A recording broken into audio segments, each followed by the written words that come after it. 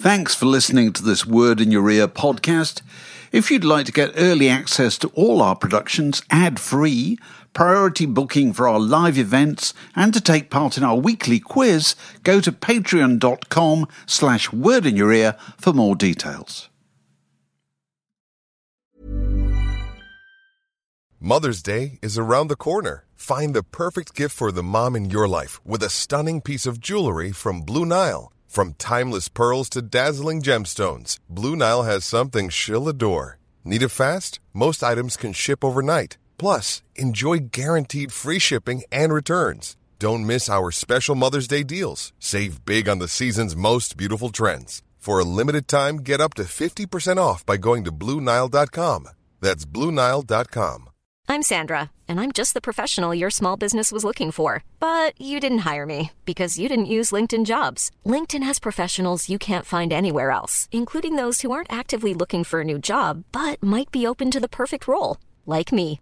In a given month, over 70% of LinkedIn users don't visit other leading job sites. So if you're not looking on LinkedIn, you'll miss out on great candidates like Sandra. Start hiring professionals like a professional. Post your free job on linkedin.com/people today. Thanks for listening to this Word in Your Ear podcast. If you'd like to get early access to all our productions ad-free, priority booking for our live events, and to take part in our weekly quiz, go to patreon.com/wordinyourear for more details. Word down your way. You're such a lovely audience. I vividly remember seeing Yes at the Southampton Guildhall in October 1971. In fact, I just dug out my old copy of Fragile. Wow. I remember being blinded by Rick Wakeman's Silver Cape. And I was just thinking how delighted and how amazed that audience would have been if they'd known that 53 years later, the group would be about to go on tour and that one of that lineup is still with them, the excellent Steve Howe. Steve, it's lovely to see you. Thanks so very much for inviting me. Very nice to see you. Can you remember that tour specifically, the 1971 tour? Well, I'm, my mind's rushing. I mean, they did the Iron Butterfly tour, but I think what you're talking about was just after the Iron Butterfly. Yes. Yeah. We did those shows. I mean, those are the venues that when I get there, I kind of go, oh, I know this place. I've been here before, inside out because I've done so many of them so often. And it's always a thrill. You know, there's something quite magical, you know, about playing in the home of great music, you know, like the Beatles and everybody else. I mean, touring the UK is delightful, really is. This lineup I remember was John Anderson, Bill Bruford, Chris Squire, and Rick Wakeman. That was what we used to call the classic lineup. It is. It's a classic lineup. It was a great lineup. Sometimes I'm amazed how well we did actually play together, and that was the fire or the fuel, you know, that lay beneath us, you know, wrestling inside, and you know, took us forwards, you know, to do albums like Relayer and, you know, Going for the One and all that stuff. So it was very exciting. So you're actually talking to us now from a studio in Devon that you've pretty much been working in since those days, one way or another. It's kind of frightening, yeah. But of course, usually before COVID, my life was split in three ways. You know, I was either here, I was in London with my wife, or I was on tour. You know, but as the tour went sort of like down the tubes for a while, I kept practicing my solo pieces because I knew they were the key to me keeping playing up well, you know, into the 2020 era that we're now almost in the middle of. So, yeah, it was good that I could keep my hand in, so to speak, without actually treading the boards. Right.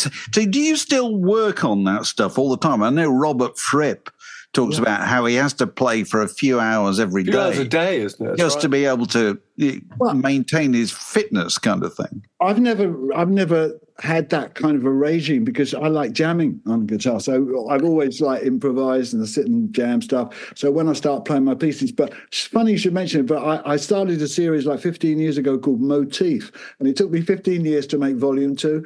And this is what it looks like. And it's all right. Guitar, you know, and there's always, you know, like both volumes have new tunes on as well as re-records of tunes that I've either, you know, played with the band or, you know, been on an album somewhere else. So playing solo guitar is really important, you know, to me, because Chet Atkins was my biggest inspiration. And one of the things he did great was play on his own. And he made it work on electric guitar, which is really very tough. I love playing it on acoustic guitar, and that's where my area. Besides, I get such a great time with Yes and the other bands I've been in playing electric guitar. I mean, whizzing around electric is it's fairly easy compared to when you actually take on solo for performing. But I love it dearly. Well, can we ask you about some of the first shows that you saw? Can you remember? I mean, we'll get on to you being a musician. I think you were a working musician when you were 14, but can you remember the first gigs you ever went to? Well, I remember the first really important, huge gig, and that was in Lewisham. And I can't quite exactly say when it was, but it was in the early 60s. And it was the first full-blown show I went to see. And the bill was Eric Burdon and the Animals. Carl Perkins was actually top of the bill, and yet guess who stole the show? Chuck Berry. Chuck Berry. I saw that. Didn't you see that tour? I saw that tour in Bradford. Did you know? Was it also King Size Taylor and the Dominoes? I think you're right. I may have forgotten them. They may have been slightly more incidental in my goal. Was to see Chuck, obviously, because he'd already launched his talents, of being a guitarist, songwriter, and singer. You came fully loaded. Right. So that was the first thing you saw. Well, it's probably like I always say, it's the first thing I saw, and I always say it's all been downhill. What impression did that leave, though? What impression did that make? Well, I guess, it was all sowing the seed that, I was already playing the guitar. I wanted to play. And, he was a guy who was, getting encores kind of thing. So, yeah, the projection of doing something like that, usually my image was and usually I'm the guitarist and there's to the left of me is a singer, that's been, Tom Ladd, a singer in the Syndicats who recently just passed away. I'd like to say sorry about that. And then it was, other guys, Dave Curtis, he was yes, of course. Yes. And basically John Anderson, and then John Wetton, and so I've always been fully in sympathy with the fact that I'm part of the role. That didn't stop me being a solo guitarist as well. Like I said, Chet and all that inspiration. So I'm kind of running along two channels. Not enough time on the solo guitar, but hopefully I'll get time to do even more on that. Right. And you were playing Shadows songs, weren't you, in an early group that you were in when you were 14 or whatever? Yeah, the first. So was Hank one of the first great guitar heroes? Definitely, Hank and Dwayne Eddy. They definitely had something. The way they played that guitar was very individual, and I liked Hank a lot. And in the first bands, I guess we were doing pop music and a bit of that. I think at school, my first actual gig, if you want to hear this, the first actual gig was at school in I've forgotten what it's called, Barnsbury Boys School. But anyway, It had an annex which was very near Holloway Road Station, and it was an annex. It was a bit like not a bomb shelter, but some other kind of building. It wasn't a real building, in other words.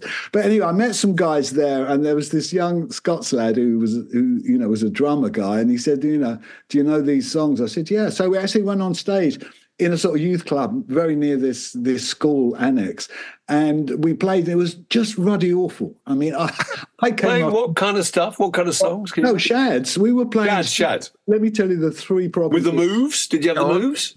We didn't really tune up. We didn't agree on any arrangements, and we didn't practice. It was just like a throwing in the deep end, and that was really stupid. But that's how. If somebody said you knew, a certain song, you could play it. But obviously there were slight, intricacies. And the kind of the tempo and the thing. I didn't know anything about playing on stage, and I threw myself in the deep end.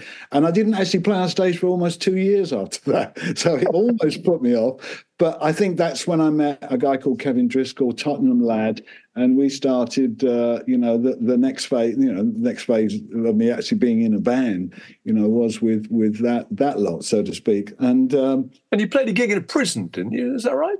Well, that was the gig. I actually those first gigs with my friend Kevin, as we started Syndicates, were at the Pentonville Prison Club. It doesn't sound like a great club, does it? Pentonville Prison. No. But the reason pay to get in, pray to get out. Afterwards, some of the convicts came in and cleared up after us, and So that was, it was like playing mainly we played in a pub called The Swan in Tottenham for years and years. So the 60s, everybody's talking about the 60s, funny enough. It's driving me nuts because everybody has got some impression about it, which is, I do as well, and is trying to share that excitement because there was so much great music came out of those early formative years after the rock and roll really got started in the 50s. But by the 60s, you had some great producers and some great artists coming out, not least of all, the Beatles and the Big Three. They deserve a mention. And it's amazing when you consider, I mean, by kind of 1970 or whatever it was, you've joined Yes. And you're playing a kind of music that didn't exist 3 years before that, even 2 years before that time. You know what I mean? Yes. Well, out of psychedelia became a kind of frustration, where, it was a very dark 68, after a very, rainbow-coloured 67. And somehow I think everybody was trying to find, let's find a way forward, let's take all that excitement. But there again, let's make it even more, I suppose what prog was, acknowledging more realistically our influences from jazz, blues, classical, rock, and wanting to make something of our own, and the Beatles were the inspiration. Sgt. Pepper was no mere, pop song. It was a very influential, deep record. But I suppose the difference was with with a group like Yes, and you referred to it when we were talking earlier about first being in Devon. You actually played that stuff live. The Beatles weren't doing Sgt. Pepper live. The Yes music was extraordinarily complex. So but you could play it on stage. So how did you do that? Well, it was really because of the determination, and I guess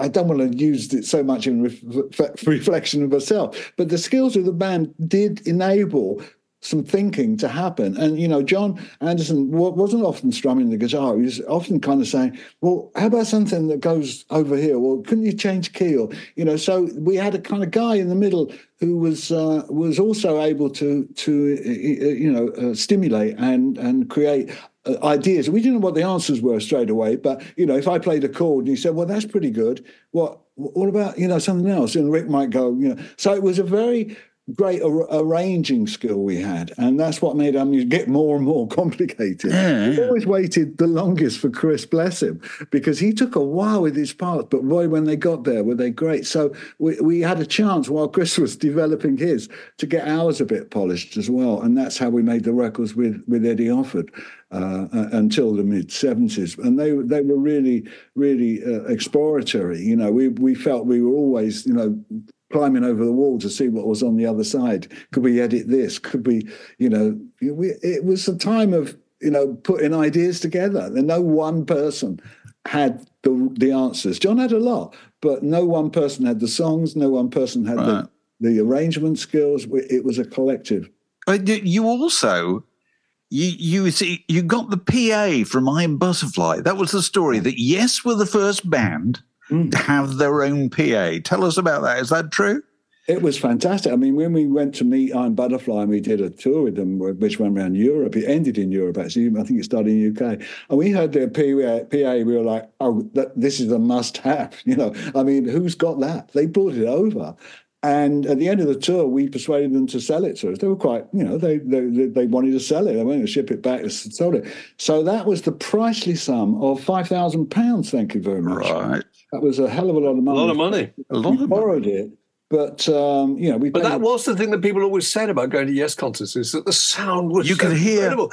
It mattered so much, because I really remember that with Fragile, that you wanted to hear the details of Roundabout, and you couldn't work out whether they were going to be able to do this on stage, which you could, and it sounded like the record. It's amazing. Yeah, we could play it, and that PA could deliver it, because what you'd had before, Wem cabinets and Marshall cabinets, they were all like 4x12s, but suddenly we had a bass bin, which was a scary looking thing, that looks like the speakers facing the wrong way. And then we had mid-range horns, which looked really scary, and then these high frequencies, So we had and the mixing desk was a bit like a Joe Meek studio where you had these RCA knobs, you turned them like this, turn the guitar up, turn the vocals up. But I mean, it worked, and we bought it and we paid for it and we toured with it and we were extremely proud. We felt this blew everything off, the wall. So once again, we were climbing over that wall, saying better, how we could be better. So John was encouraging you to with musical ideas. Were you encouraging him with the lyric ideas, or did you just sit back and react when he came in with mountains, coming out of the lakes and stuff? Well, no, at that stage, he was always looking for me, to kind of get him off the ground as well. I mean, he might have chords and structures, and then we'd do an intro, or we'd start developing some instrumental sections I had. And John would have some instrumental ideas, but obviously he knew if he said to me, "Oh, what have you got?" So I would have little things up my sleeve, and I'd play him a line or a riff or something, and that, So, but the lyrics mainly, from Close to the Edge, I didn't really write much on, if anything, on Fragile, but Close to the Edge was an open door for me, and I wrote parts of Close to the Edge, the song, so my lyrics gradually got stronger, and John liked them, and he would use them in different ways. I might write something very kind of commonplace, and he'd twist it around where that was a kind of influence, it had a worldly influence. So that was his skill, and also, of course, he could write more. So he might be doing a song like on side 4 in Tales, and basically I've got the first verse, I've got a chorus, but that's not a complete song. So with that teamwork, that became, had 3 verses, and the chorus developed more than I had developed it. So all that development is that richness you talk about, and the complexity of people saying, "Well, now I could play that." And you think, "Well, I wasn't planning on you doing that, but wow, it sounds good." So it was the open door. Right. So when Mark and I both saw you in 1971 for the first time, you were the new boy in the group then. At that point. Yeah. Are you now the longest serving member? Well, I don't go around, with a banner, but yes, I think. There was a wonderful confusion, of course, because people in America sometimes call me the original guitarist, But I give a lot of credit to Peter Banks. But since that time, I mean, I had a pretty fun, 10 years out of Yes. So even though I'm the guy who's been in the longest, and I have gone across many, many curves, and gaps, and I've still been there when, we took a break here and there. But that 80s was very good for me because I with Asia, I kind of established that, I could be quite successful, but not with Yes. You know what I mean? Right. Yeah. It gave me a lot of confidence, in my writing and everything. Not that, because Asia wasn't really about my writing so much. But so I had a lot of music when we came back, and John came back and saw me, and we did Anderson, Bruce Wakeman Howe. I had a load of songs, and I was like, okay, well, you can take those and, mess around with them. And that's sort of what happened with ABWH. And then Union was more complicated because there's more of it. But basically after that, Keys to Ascension, and for a few albums, John and I were, back writing some songs together. And, things just move along and up and down, and it's the merry-go-round. So who's the rest of the lineup for this tour, and how's that going to work? Well, John Davison's been with us, the band, 12 years now, and new boy. The new boy. He's been fantastic, and also the teamwork we're doing on the Quest and Mirror to the Sky albums between John and I, has really been nice, and we're working on songs, all the. Cool fact, a crocodile can't stick out its tongue. Also, you can get health insurance for a month or just under a year in some states. United Healthcare short-term insurance plans, underwritten by Golden Rule Insurance Company, offer flexible, budget-friendly coverage for you. Learn more at uh1.com. Mother's Day is around the corner. Find the perfect gift for the mom in your life with a stunning piece of jewelry from Blue Nile. From timeless pearls to dazzling gemstones, Blue Nile has something she'll adore. Need it fast? Most items can ship overnight. Plus, enjoy guaranteed free shipping and returns. Don't miss our special Mother's Day deals. Save big on the season's most beautiful trends. For a limited time, get up to 50% off by going to BlueNile.com. That's BlueNile.com. Everyone knows therapy is great for solving problems. But getting therapy has its own problems too. Like finding the right therapist, fitting into their schedule, and of course, the cost. Well, BetterHelp can solve those problems. It's totally online and built around your schedule. It's surprisingly affordable, too. Connect with a credentialed therapist by phone, video, or online chat, all from the comfort of your home. Visit BetterHelp.com to learn more and save 10% on your first month. That's BetterHelp, H-E-L-P. Time.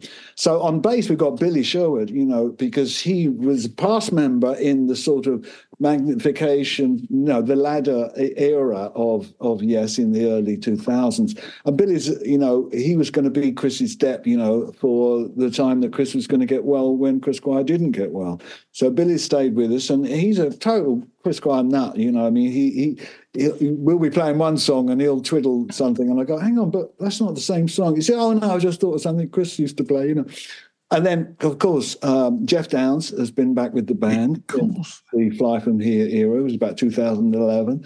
And he's had, he's a return trip guy because he was with us with Drama, which was a great album to do with Trevor Horn. And basically, Jay Shullen is our new guy because he was helping Alan along the way at the end of Alan's career, because Alan was never going to give up. So we had Jay Depp in for him, so Alan didn't have to do the whole show. And then now, of course, he is doing reverse. Jay is doing the whole show. So were you part of the lineup for Owner of a Lonely Heart? No, you weren't. No, I'm not. No, that's not an association I have. No, right. I was the heat of the moment at the moment. Yeah. So that must be interesting when you get players in the group who've grown up studying a member of the group or the sound of the group. You know what I mean? Do you find in a sense they kind of know it better than you do because they've sat there and listened to it? Yeah. You mean a guy coming in and because he's loved Yes? No, I mean, that's a beautiful thing. And in a way, it would be surprising for somebody to be able to make it work if they didn't have that depth of knowledge about the band, because, it isn't just about one or two songs. It's about a whole damn catalogue. And some of the songs are 20 minutes long, Yeah. So it's something that has to be a bit more inside you than just picking up they need a vocalist in Yes. I think that should come with very, a lot of due thought before you put your name down for that, because it's very, very demanding. And fortunately, John Davison's range it just isn't under question. He's just able, and we're now doing. Let me say this: that when you heard us, I think we might have been doing Close to the Edge or Fragile, but every year we've done Close to the Edge until last year. There's been a key change done in Close to the Edge, which is every night I've thought, if only we didn't have to do that. And so I kind of said, well, why the heck are we doing this? I mean, I said to John and Billy, I could go up here now and maybe you could, so we actually are doing it in the right key at the end of Close to the Edge. And that's so satisfying. I mean, we're not doing Close to the Edge this still, but when we were doing it then, it was so satisfying because, it would be like taking Beethoven's, Symphony No. 5 and changing the last key at the end. I mean, why? But it was moving it all up a tone. Yeah. Presumably just to make it even more challenging to play. You probably really enjoyed that at the time. What happened when we recorded it in the studio? Then John Anderson said, "Oh, I can sing that. It's high. Very high. Of course, Chris can sing high too, but the lead voice does go up pretty high." Well, all we did was solve the problem. It was given a bit more thought. And it is a lovely thing to be playing the songs in the right key. So that we have we care, we care about what it is. So how do you work out the set list for a tour like this? Well, I am looked to for that. Is Steve going to give his guidance? I have come up with some of the ideas, if not quite a lot of them, just because somebody needs to say, look, I mean, what about this? But there's the room to say, oh, well, that song's too close to this one, or maybe, we should revert to, but we did that only last tour, So there's a throwing around, but it does help if I come up with something, and it's got the sort of history that comes with some of my suggestions. So that's kind of how we get there, certainly to start with. You don't always have to start with the same number and finish with the same number. Is there anything like that? Are there certain songs you have to play? Yes. Oh, I see what you mean. Well, the encore is assigned to songs that we don't control. We're going to play Roundabout, and we're damn well going to play Starship Trooper, because that is where we go. That's how we get retro more than in the set. But in the set, no, we feel completely free to go anywhere and take it anywhere, whether we're playing drama, whether we're playing Time and a Word, whatever album we drop over to and play a song or two from, that's the freedom we have. And that's one of the most enjoyable things. It's one of the things I've always hoped for and insisted in my career is that even if I'm not completely free, I want to feel I am, as a musician. And I think Yes is a collaboration of people who want that same feeling. So quite often it's easy to agree on a good idea. If it starts with a good idea, then we don't have to worry too much. And what can people expect in the way it's going to look, in the sense of theatre and? Well, we got tired of video. We did video for years and years, and we suddenly realised that it's a big undertaking. It's a big thing. You need lots of stuff. And what's going on while we're worrying about video is we're trying to play the music, So we've gone back to a more theatrical, original Yes style of things, where we have a very tight, nicely designed stage. I mean, it's professional. It's not just like, it's not do-it-yourself stage. So it's a stage that has certain little props, certain little features that will come to light during the show. And they're about lighting, they're like patterning and colouring and flavouring. So we've really got into something a bit more organic and not so computer generated, or, not that it was usually out more album sleeves. So we might have a flash of an album sleeve now and again, but in the most part, we are lit as a lovely guy, Mickey Tate, who's was running Tate Towers. It was his business. And he used to do our lights for us, and he knew that it was timing. It's all lighting and theatre is all about timing. And if you know which guy to go over to and say, okay, he's in, everybody else is out, then that's the kind of lighting we wanted. Much more, helpful to the audience. Yeah. Like, oh, what's going on up there? Oh, yeah. That kind of a show. It's not that kind of a show. I remember reading about Yes in the very early days and hearing them on the radio doing sessions and so forth. And they will stress the fact that they really rehearsed. That at a time when a lot of groups probably didn't. Or even if they did, they pretended they did. Do you still do that prior to a tour? Oh, yeah, we have to. It's crucial. And we mustn't get distracted while that's going on. It's very important that you achieve what you set out to do. But more than that, before that, everybody is expected to do their homework. And mine takes about a week, a week before the rehearsal. I start, not all day long, obviously. I know these songs in my blood. But some of them have got twiddly bits. You've got to check those out. You've got to make sure you're good on... You can still do the twiddly. Yes. Oh, yeah. But I've got to find them again. They're not all the complex parts are not all there happily straight away. So a bit of work on those, running the songs and making sure you're good. So when you arrive, you've not only done the programming also, because that's part of it. My guitar textures change during the song. So I get together with my friend Steve Burnett, and we do programs on the guitar for the songs, so each song has got a program. It's got four or 8 if I want. So I got the textures I want, because the guitar is an instrument, but the way it works in Yes and so much of popular music is it's got the treatments, whether it's dry, clean, bright, dull, 3 pickups or, how many. So all that stuff matters, whether I'm volume pedaling or got a wah-wah, that's all part of the song to me. I can't really play the song unless I've got a convincing sound that has somewhat to do with the sound that's on the recording. So I enjoy that. It gives me guidance. Rick Wakeman's always talking about, very fondly about the tours, and he tells one story which I always thought must be apocryphal, where there was a long instrumental section in the set which didn't require him, and how he went off stage and then came back on with a takeaway curry and sat down and ate it on stage. Was that actually true? I believe it is actually true. It's horrific. It's true. It's horrific that anybody would. Anyway, that's Rick, It is, precisely. Yeah, so you're clearly looking forward to it. Oh, yeah. I love the touring, I love it that it's got more balance now than it used to have, because it used to just come at you like this, and you could never say, oh, what are we doing next? Oh, it's another tour, you're getting on a plane to San Francisco. But, that was up to 2019. But basically, I enjoy it a lot. And also I enjoy the sense of pace about it. It's not quite so crazy full on. Right. What have you learned from whatever it is, 60 years of being on stage? What are the key things you've learned about live performance? I would just jump to the playing in itself. You know, if you do the right preparation, you get on stage and I mean, basically the moment when the music starts and I walk out and go, that's when I can honestly say there's nothing else going on but playing this guitar that I love, you know. So basically the way you coax that into being satisfying or gratifying or enjoyable for the audience, you know, is a big balance you've got to work out as an individual. So basically, if you go at it with the right preparation before the show, whatever that is for your taste, and, you know, it should be minimal intake of anything, and just be as clear as you can get out there, because, you know, if you're in an orchestra, you don't go on pissed. But were there any other bands that you learned from specifically?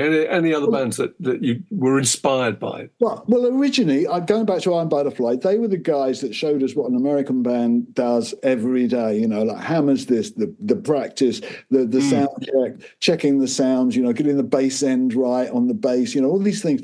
That was it. But I mean, really, once Yes got going, we were our own mentors, if you like. Sure, we admired, you know, Marvish, you know, we loved all the music that was going on from any era of it. We had great respect for the fellow, you know, prog bands.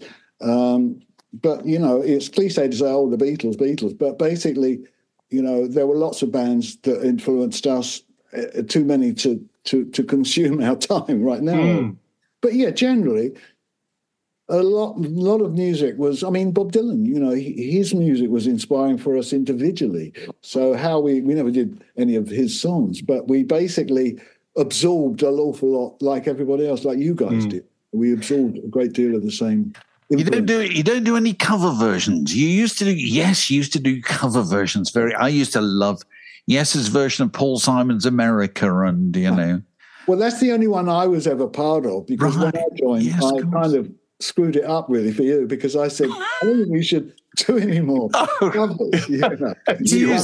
They used to do Something's Coming from West Side Story. They used to do loads of things, and just occasionally we drop back and we've done one of those. But yeah, it's not a no-no that we do that again. In fact, you know, John Davis and I often say to him, you know, we're thinking about that song, and he goes, do you think Yes could do that?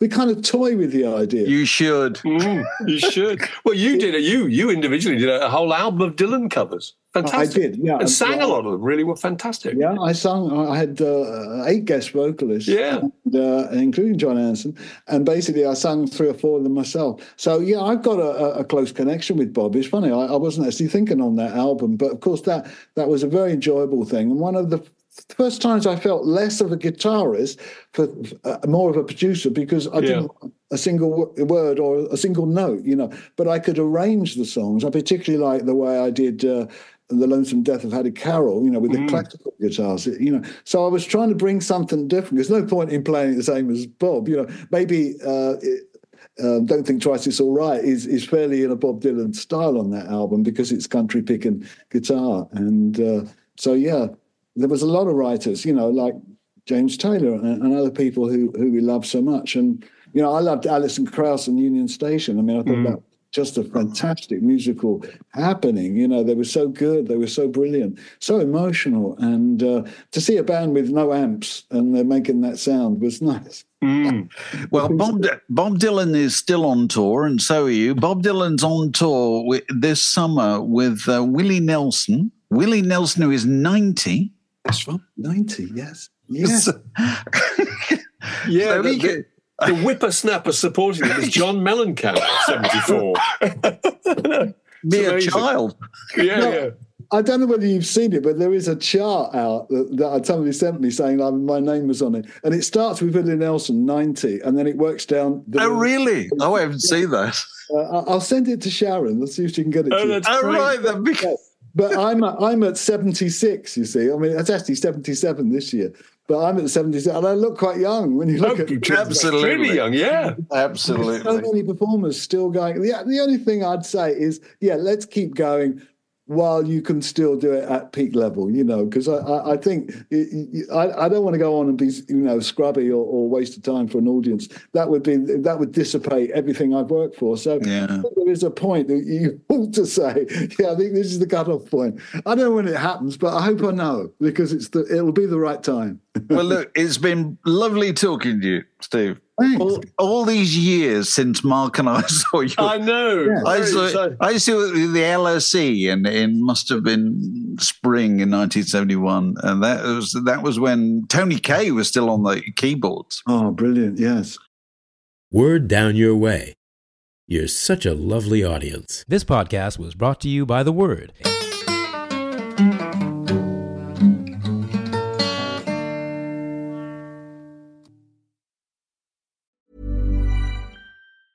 Mom deserves the best, and there's no better place to shop for Mother's Day than Whole Foods Market. They're your destination for unbeatable savings, from premium gifts to show-stopping flowers and irresistible desserts. Start by saving 33% with Prime on all body care and candles. Then get a 15-stem bunch of tulips for just $9.99 each with Prime. Round out Mom's menu with festive rosé, irresistible berry chantilly cake, and more special treats. Come celebrate Mother's Day at Whole Foods Market. Hey, it's Danny Pellegrino from Everything Iconic. Ready to upgrade your style game without blowing your budget? Check out Quince. They've got all the good stuff, shirts and polos, activewear, and fine leather goods, all at 50 to 80% less than other high-end brands. And the best part? They're all about safe, ethical, and responsible manufacturing. Get that luxury vibe without the luxury price tag. Hit up quince.com/upgrade for free shipping and 365-day returns on your next order. That's quince.com/upgrade. This message comes from BOF sponsor eBay. You'll know real when you get it. It'll say eBay Authenticity Guarantee. And you'll feel it. Maybe it's a head-turning handbag, a watch that says it all, jewelry that makes you look like the gem, or sneakers and streetwear so fresh every step feels fly. eBay gets it. So look for the blue check mark next to that thing you love, and be confident that every inch, stitch, sole, and logo is checked by experts. With eBay Authenticity Guarantee, you can trust that feeling of real is always in reach. Ensure your next purchase is the real deal. Visit ebay.com for terms.